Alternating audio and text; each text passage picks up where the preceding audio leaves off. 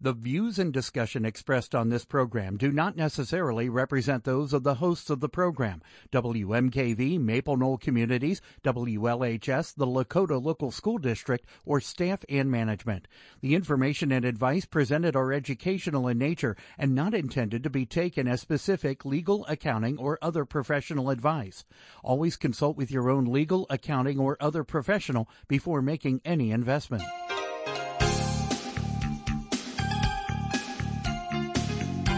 Welcome to Real Life Real Estate Investing, a show to help you gain financial freedom by investing in real estate. Brought to you by the Real Estate Investors Association of Cincinnati and the Ohio Real Estate Investors Association. You're listening to Real Life Real Estate Investing on WMKV, WLHS, and the Maple Knoll Radio Network. And now your host, Vena Jones-Cox. Good afternoon. I am Vena Jones-Cox, and this is Real Life Real Estate Investing, where every week we work our fingers to the bone to bring you the information and inspiration you need to start or grow your own real estate investing business. And today is question and answer week on Real Life Real Estate. We do this once a month, most months. Try to do it once a month. Almost every month.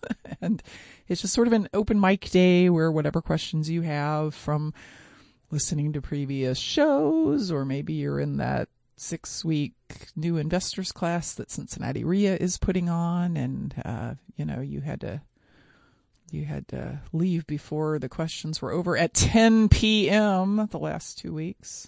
The class is actually 7:30 to 9, but I said, if anybody has questions after we're done, I'll be happy to answer them. And it's gone on until 10 p.m. both of the last 2 weeks. This would be a good place to ask them too.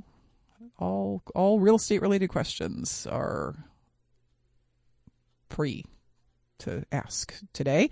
And you can do that either by calling into the studio at 877-772-9658. Again, 877-772-9658. Or alternatively by sending an email to askvena@gmail.com, askvena@gmail.com.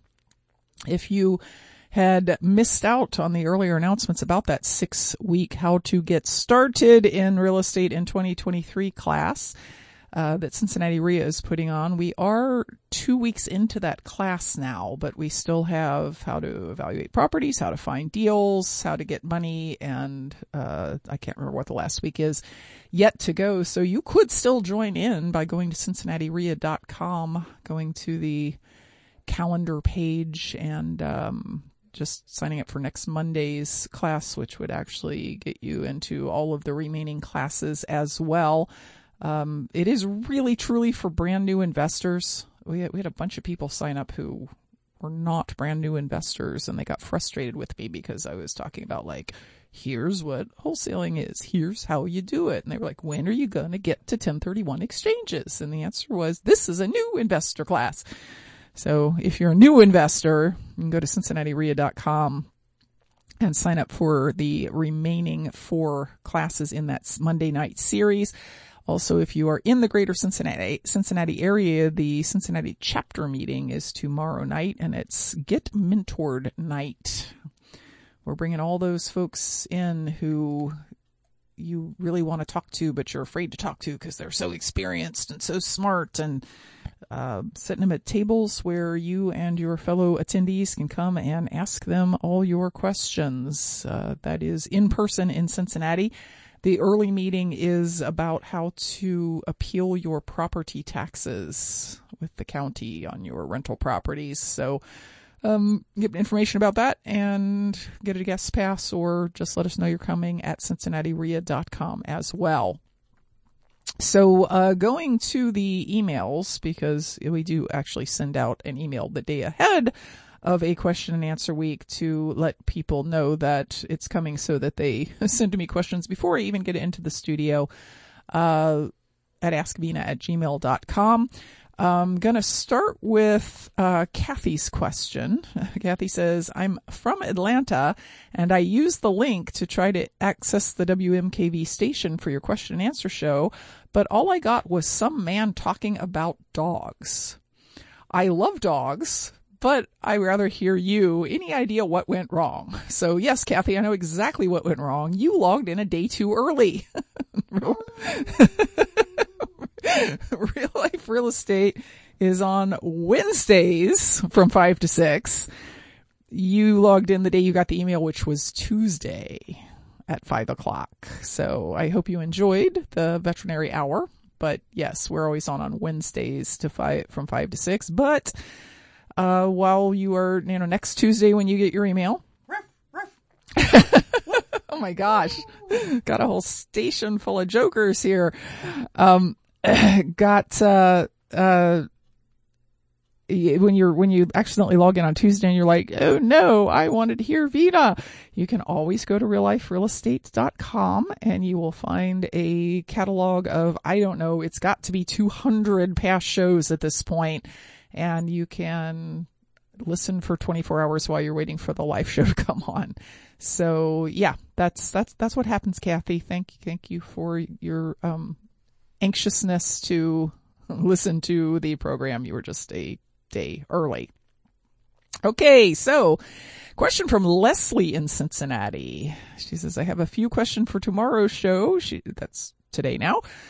Can you please explain who the target buyer is for repair for equity type properties, how you market them, what type of legal arrangement this is, who pays for the materials, and how you vet your potential buyers? So, yeah, that came up because Cincinnati Re is actually doing an all-day repair for equity class a week from this Saturday. So I guess that's February 11th.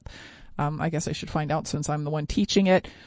And I had sent out in my e-letter I really like repair for equity deals because for a certain kind of property, they make a whole lot more money than a wholesale deal does, and also with a whole lot less hassle, at least from my perspective, that a retail deal does. So just quickly, so that you understand the nature of Leslie's question. This is a deal where you buy a typically single family home, typically in a rental or bread and butter area. You ideally get some kind of owner financing when you buy it. And then instead of renovating and reselling it, which can, create a nice profit, but also requires that you renovate it. And instead of wholesaling it, in which case you get a small profit in cash, you actually sell it to someone who's got the skills to do the work and who lives in it while they do the work. So it's a very particular kind of property. It's a single family home that is what we call ugly but livable. We're just going to do a whole show on that next week. How about that? We're going to do a whole show on how repair for equity works next week. But the questions that Leslie has is like, who agrees to make monthly payments for the next 25 years to buy this house when it needs a kitchen and a bath and flooring and paint? And how do you find them and other things? So, the who, Leslie, is my favorite type of applicant for this is somebody who already works with their hands. So somebody who is a contractor. I've had people who, I remember I had a buyer who his job was, he was the head of maintenance for a really large assisted care facility. So he was in charge of making sure everything ran right. He worked with his hands. And these are people for whom putting in a kitchen, putting in a bath, replacing a water heater, flooring, paint, that sort of thing, it's just easy for them because they do it all the time. And they have anything that they would need to do to the house that they didn't know how to do, they've got friends who do. And they get their supplies at places that I can't access because I'm not a licensed contractor. So they're paying less for the kitchen cabinets than you or I would pay for the kitchen cabinets. And they can do the work to the property that would cost you a lot more for a lot less. I'll give you an example. The latest repair for equity deal I did, if I repaired it for rental or resale, it'd be about $35,000 in labor and materials. I'd be very surprised if the buyer who's going to live in it and fix it over time as their time and money allows, I'd be very surprised if they spent more than 7 on it, because they're going to get cheaper materials. They're going to do the work themselves, etc. So the kind of buyer I like seeing applying is somebody who says, yeah, I've been a contractor for the last 20 years and my tax returns and my credit report don't show that I'm qualified to buy a house with a bank loan, but I love this house because I can afford the payment. It's cheaper than rent. You're giving me a break on the price because I'm doing work and I understand the value of owning a house for myself and my family. We typically market them in the same way that you market a rental, rentals.com, Craigslist, places like that, not multiple listing. I've put some of those in multiple listing service over the years because I thought there's some agent out there who has a buyer who can't qualify for a bank loan, but who has enough money to put down to pay the commissions. And I've never succeeded in getting that kind of buyer in MLS. What I get is a bunch of offers from people who want to pay cash for the property. And that's not what I want to do. I want to sell it with terms. Here in Ohio, we would most typically use a contract for deed for that, or what's called a land contract. That just has to do with how long it takes to do a foreclosure in Ohio and some land contract default rules that make that a shorter process, because you, Leslie, probably cannot afford, you're not Bank of America, you probably can't afford to spend 9 months without payments of any sort and spending money on legal bills to do a foreclosure. So you probably would like that to be like a 60-day process instead of a 9 or 12-month process. In other places, it would make more sense to use a mortgage and a note or a deed of trust, and it has to do with foreclosure laws in different parts of the country. The buyer pays for materials because it's his house. In a land contract, my name's on the deed until he makes the last payment, but he has equitable interest, which means I basically have no rights to the house as long as he keeps making his payments. I don't have the right to live there. I don't have the right to rent it out to somebody else. I don't have the right to make changes. He's the owner. How do we vet them that they have the skills to do the work properly? It's a combination of kind of knowing what they do for a living, and also everyone who applies, whether they're a contractor or not, we ask them, like, give us 3 people for whom you have done work on a house. And we call them and say, did they do it? Were they good at it? And what is the typical timeline or life cycle and exit strategy for this type of deal? Timeline depends on how expensive the house is. I've had properties that were cheap enough that the buyer could pay them off in as little as 10 or 11 years. I've had properties that were expensive enough that it had to be a 30-year deal in order for the payments to stay low enough to be affordable. The exit strategy is hopefully keep collecting payments forever and ever and ever until they make that last payment and you sign the deed over. That's not always how it works out. I just got a message that one of my Repair for Equity buyers has actually found a buyer for his property. So he's going to pay off the quote loan. It's not really a loan, but he's going to pay off the deal. What works out to be about 6 years early, I think. So yeah, they're very interesting deals, and there is obviously a lot to them, which is why the all-day class on February 11th. It's question and answer week here on Real Life Real Estate Investing. I am your host, Vena Jones-Cox. I am looking forward to your questions at 877-772-9658 or at askvena@gmail.com. Welcome back to Real Life Real Estate Investing. It's question and answer week, as it often is in the first Wednesday of each month. Taking all real estate related questions at 877-772-9658 or at askvena@gmail.com. I feel like I caught something from George now, from 10 minutes ago. Question from David, who is from Tiffin, Ohio. David says, I just finished going through a financial calculator book, and near the end it mentions yields. Could you give an example of when this would be used? I haven't been exposed to that very much and know very little. The author gave an example of a trailer being paid for in cash with a return for 15%, then stated that getting a loan would make it more profitable. I can see the math in the explanation, but he mentions getting a 92% yield, but correct me if I'm wrong, but a 92% yield on $100,000 should have been 192 at the end of it. Couldn't a person say a 92% return? Is yield terminology used mostly for deals that can fluctuate because of expenses like single family rentals or apartments? I'm a tad bit confused. Wow, a math question to deal with on the radio. You guys don't have any plans on turning this into a TV station any time in the near future, right? Because it would really help me to have a whiteboard right now. I don't know what to do. Well, I mean, it would help me to be able to show a whiteboard right now, I think is the correct way to say that.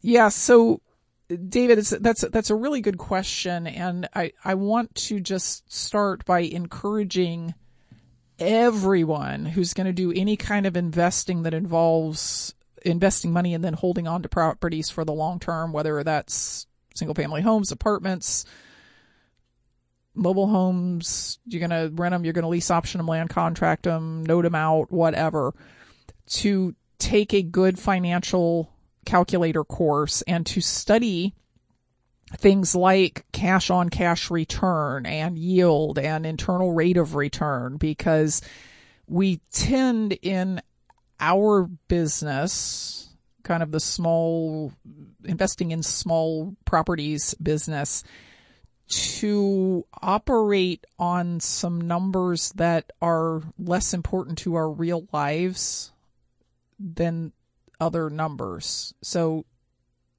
I'll give you an example. This example that you looked at of a trailer being paid for in cash and getting a 15% return. I am going to guess from the fact that you later mentioned $100,000 that it was a $100,000 trailer and that the rate of return of 15% was calculated by saying, and at the end of the first year, I had a total of $15,000 in cash flow. I had about, $1,250 a month in cash flow. One of those two things is more important than the other. I got a 15% rate of return. I got $1,500 in cash flow. For most people, the rate of return is like it's a nice number to look at on your spreadsheet, but what was important was I got $15,000 in cash flow, because we can't eat rate of return. Now, where rate of return maybe becomes important is I have $100,000 and I can either use it to buy a trailer that will get me $15,000 in cash flow, or I can use it to put down payments on 2 single family homes, which will then get me how much cash flow, right? But the way we would say that is I got a 15% rate of return by buying the trailer, but I got a 29% rate of return by using the money for down payments on 2 single family homes. Okay? The reason, gosh, I hope everybody has a pen out.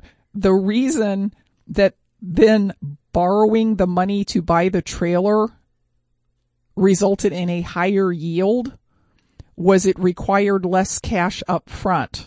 And I'm not looking at the actual problem you read about in the book, but if you had only put down $10,000 and borrowed the other $90,000, or you only put down $20,000 and borrowed the other $80,000 to buy this, your rate of return shoots way up. Because now I only have $20,000 in the deal, but what else happens, David? When I borrow money to buy a property, I put less cash into it, but what else happens? My cash flow goes down. I don't get the $15,000 this year anymore because now I have to use some of that $15,000 to pay back the loan I got. So my rate of return, yes, it's gone way up, and I still have 80,000 of my dollars because I only used 20 of the 100 I had, and I've still got 80,000 more I can go invest someplace else. But my cash flow may have gone from 15,000 to 5,000. I eat off that cash flow. So I can say my rate of return is now 92%. Look at me. Woohoo. I can write a book about it now. The important thing is, was I able to use that other 80,000 to generate more than the $10,000 I gave up in cash flow by borrowing the money? And I'm guessing that the answer in this case was yes, or else it wouldn't have been an example to use in a book.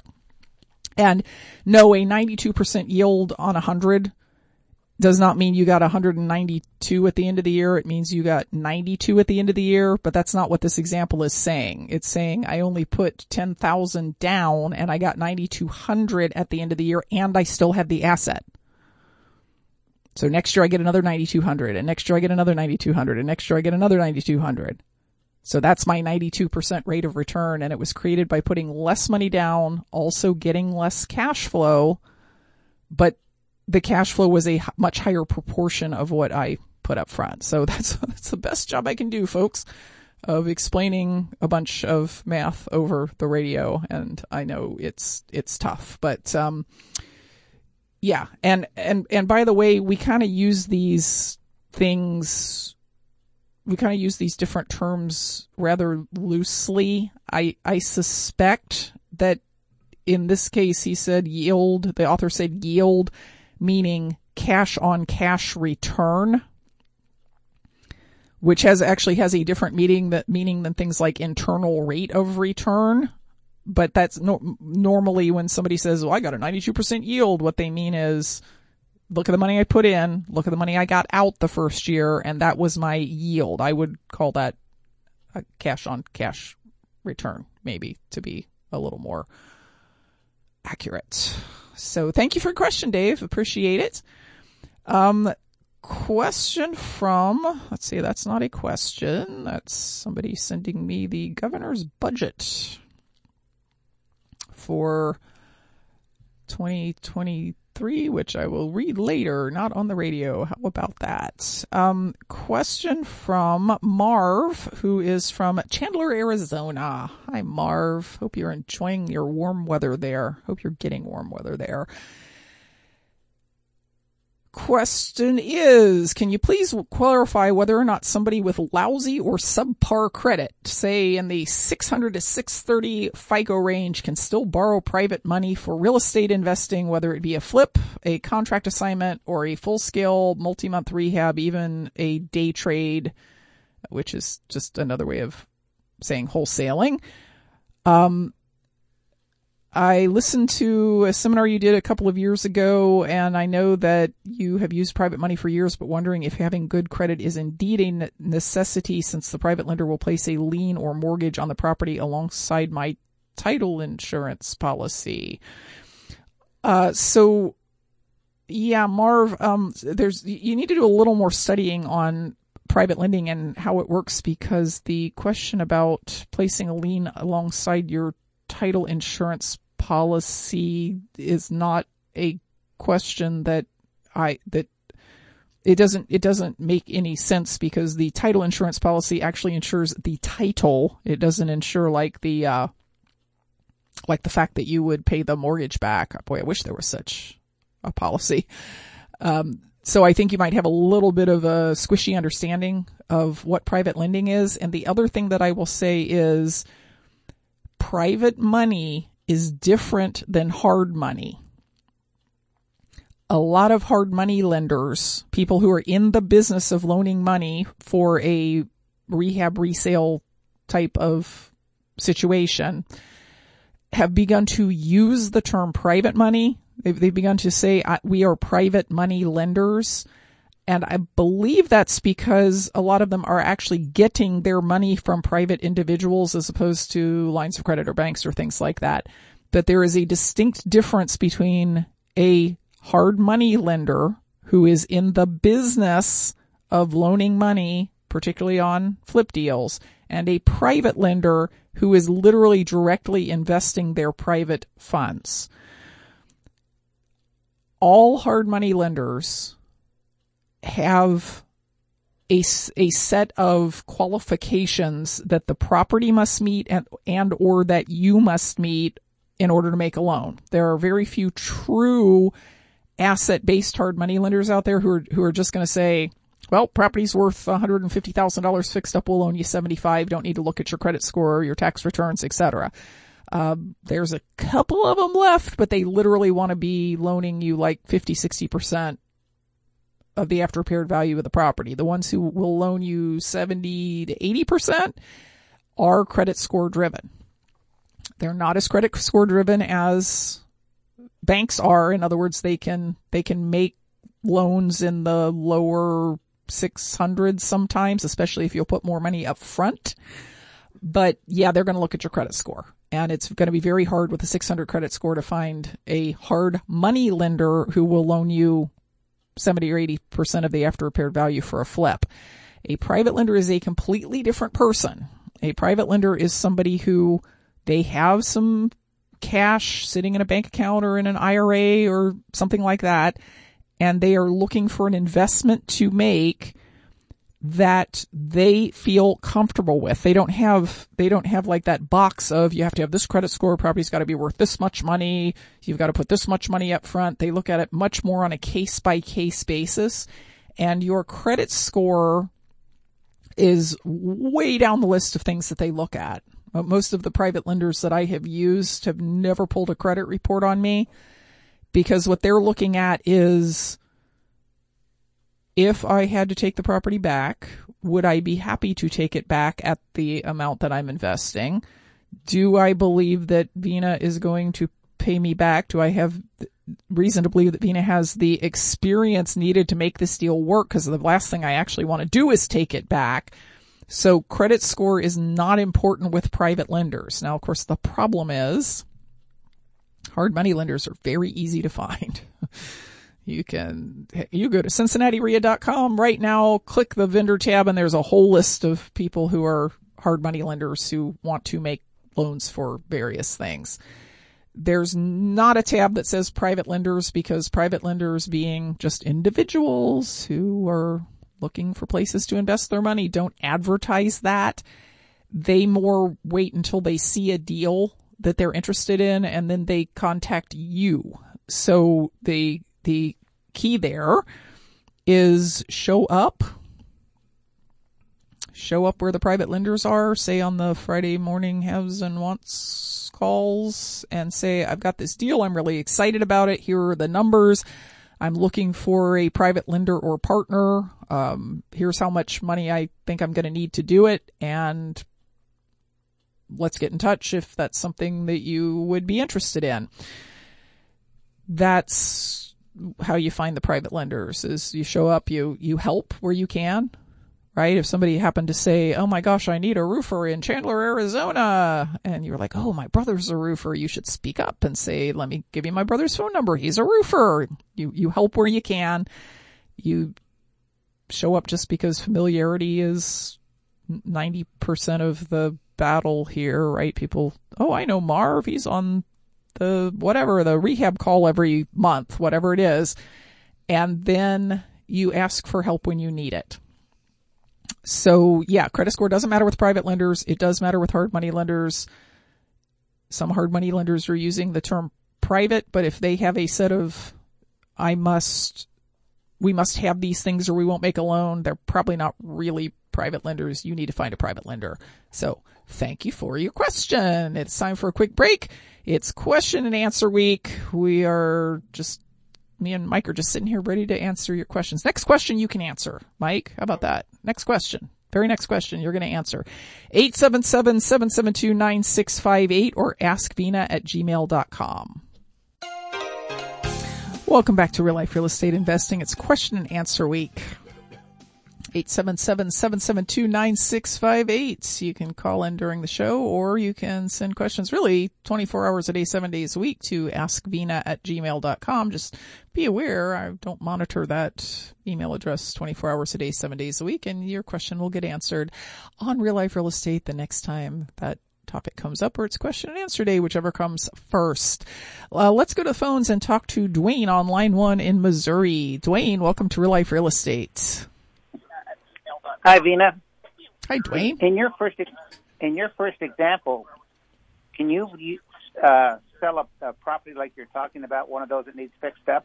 Would you consider doing that to a person who is in the business and knows how to fix it up, just doesn't have the money, but has the labor and the knowledge? Yeah, so that's and then you Yeah, that's a little bit of a different deal. So you're talking about selling to an investor instead of selling to someone who's going to live there. Not an investor, into a maintenance guy or a guy that does that kind of work. But he will ultimately become an investor because he wants to get into the business. Yes, but again, it's a little bit of a different deal.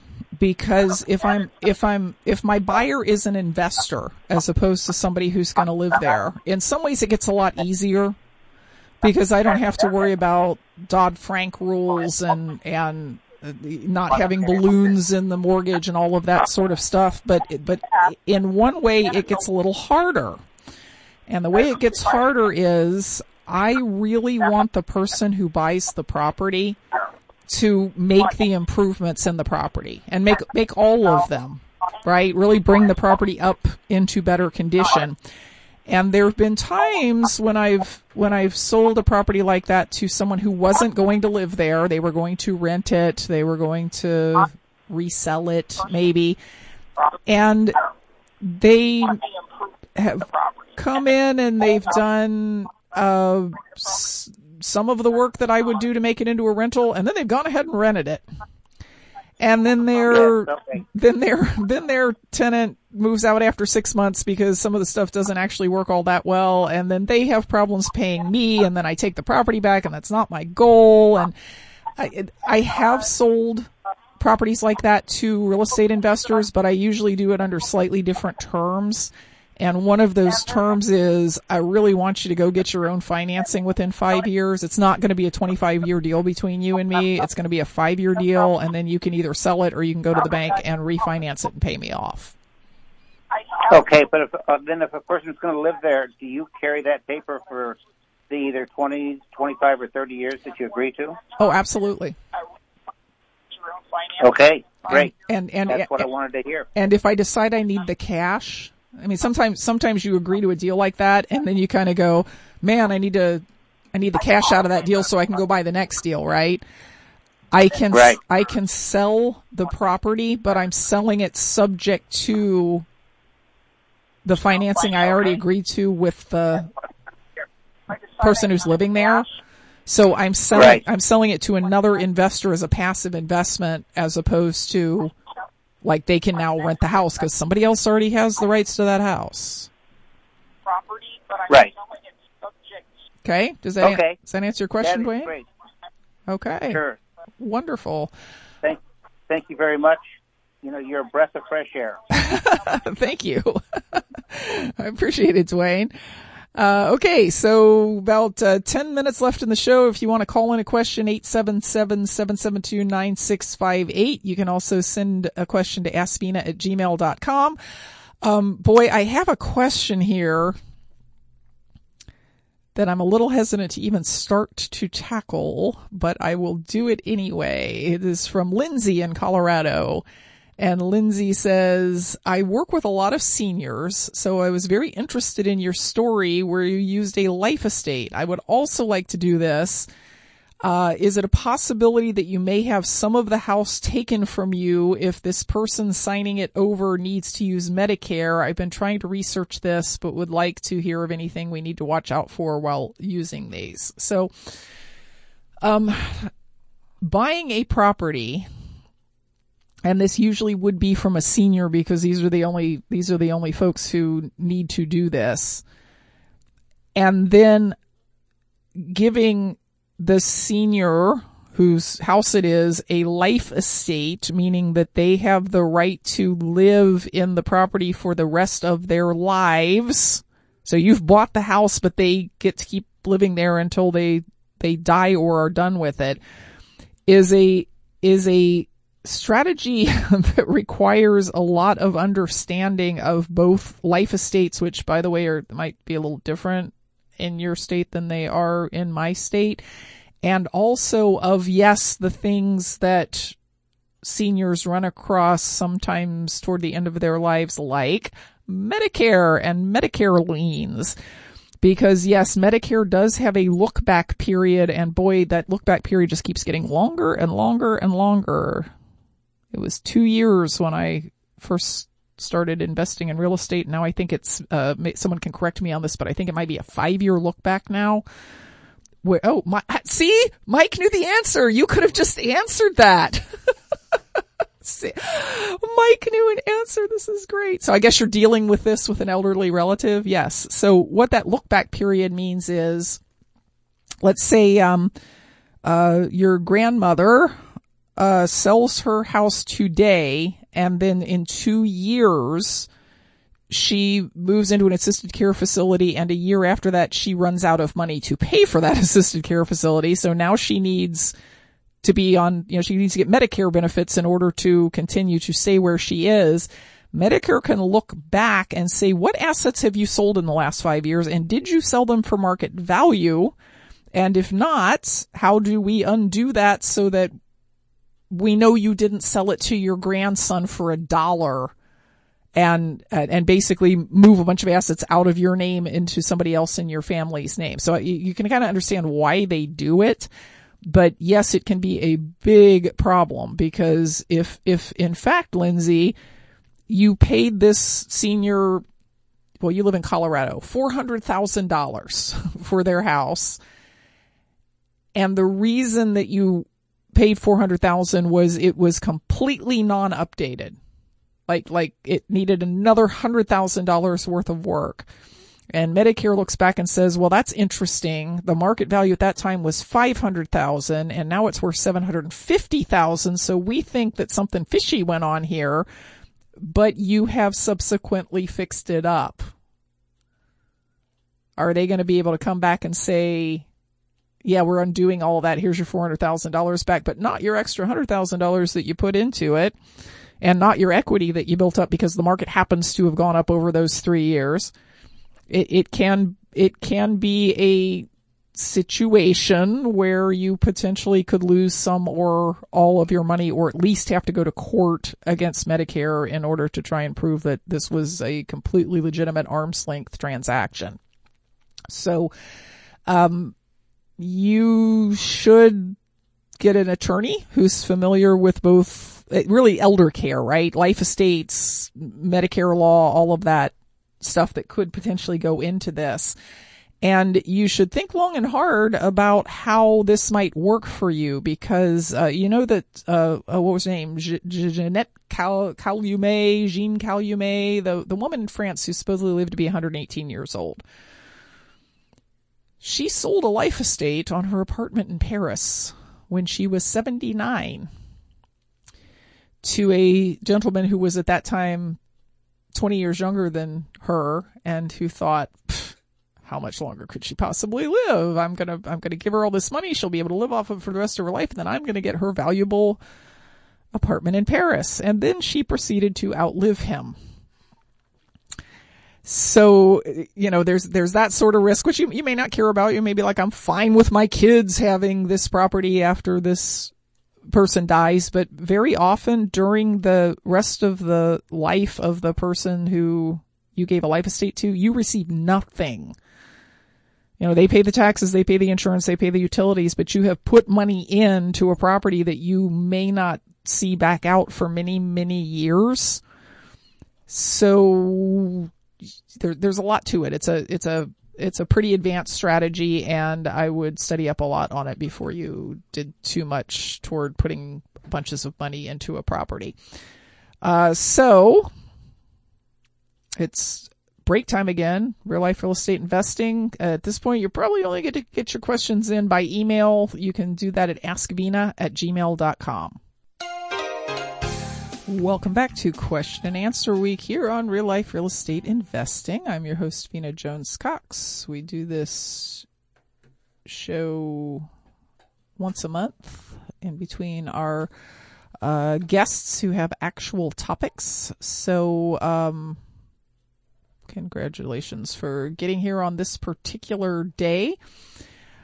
Question from Randy I believe Randy is in Illinois, if I remember correctly, or California. Which Randy is this? Randy says, on one of your previous shows, Kathy Kennebrook mentioned that vacant land with delinquent property taxes owed are a way that she finds deals.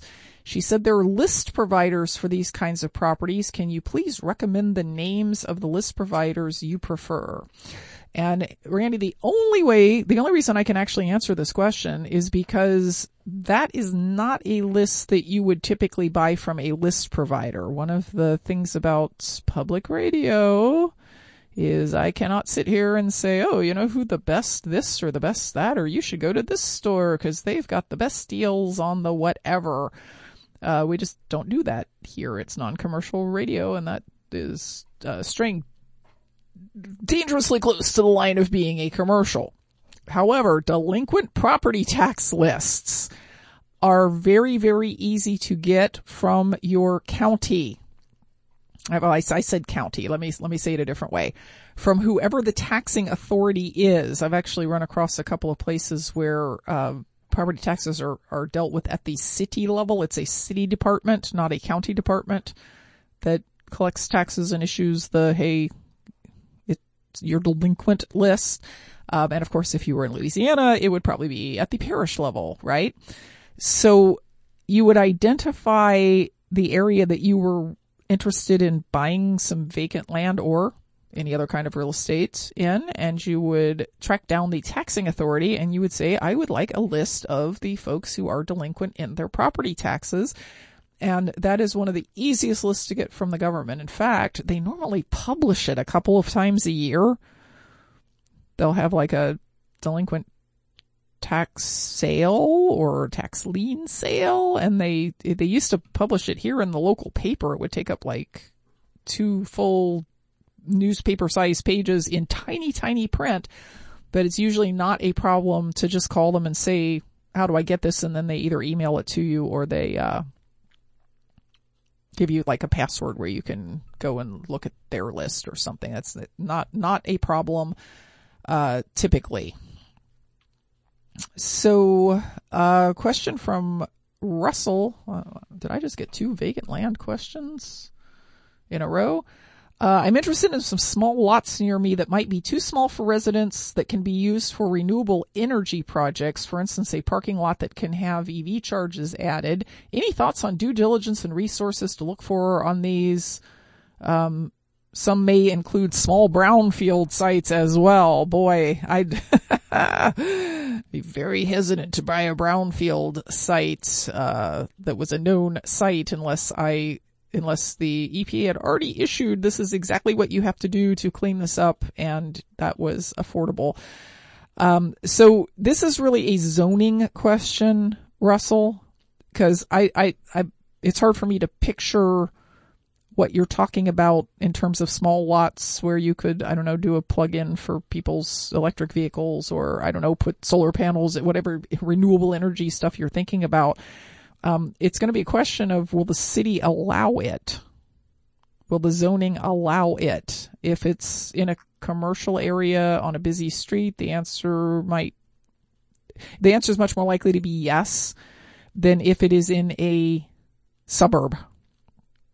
Or you live in Texas where there is no zoning. I mean, that's the other possibility, but I know you don't live in Texas. So, for my first call would be to the city zoning and planning department to say, if I wanted to put an electric vehicle charger on this lot, this parcel number, what would you guys say to that? And if they said, oh, we'd probably let that happen, then the next thing I would do is, if I thought it was going to be profitable, is maybe go under contract, but so you know how you can put contingencies in your contract, right? With a fairly long close date and a contingency that said, I must get zoning approval. Yes, that's an allowable use is not the same thing as zoning approval, because in some areas, in order to get zoning approval for something like that, there's a whole process where they issue letters to all the neighbors saying, we're going to have a zoning hearing on putting a giant plug on this lot, and you can come and comment. And if all the neighbors come on and say, I don't want somebody bringing their electrical vehicles into my neighborhood to charge, then you won't get the approval.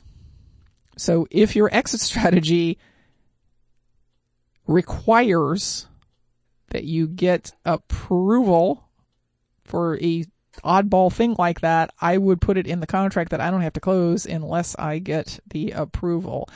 1 more minute left, just enough time to pick up our very last question from David. He says, how do you determine the best choice in terms of selling a repair for equity deal, lease option versus seller financing, and why? And I got to tell you, David, that answer completely depends on how much money do you have up front, and are you very qualified or marginally qualified? If you're very qualified and have 5% up front, I'm going to do the seller financing. If you're marginally qualified and you don't have all the money I want up front, it's definitely going to be a lease option, and we're going to try it out for a year and see how it works for both of us. And if you do what you're supposed to do, then we'll convert to owner financing at the end of that time. So thank you for your question, David. You've been listening to Real Life Real Estate Investing. We'll be back next week with more information to put you on the path to financial independence through real estate investing.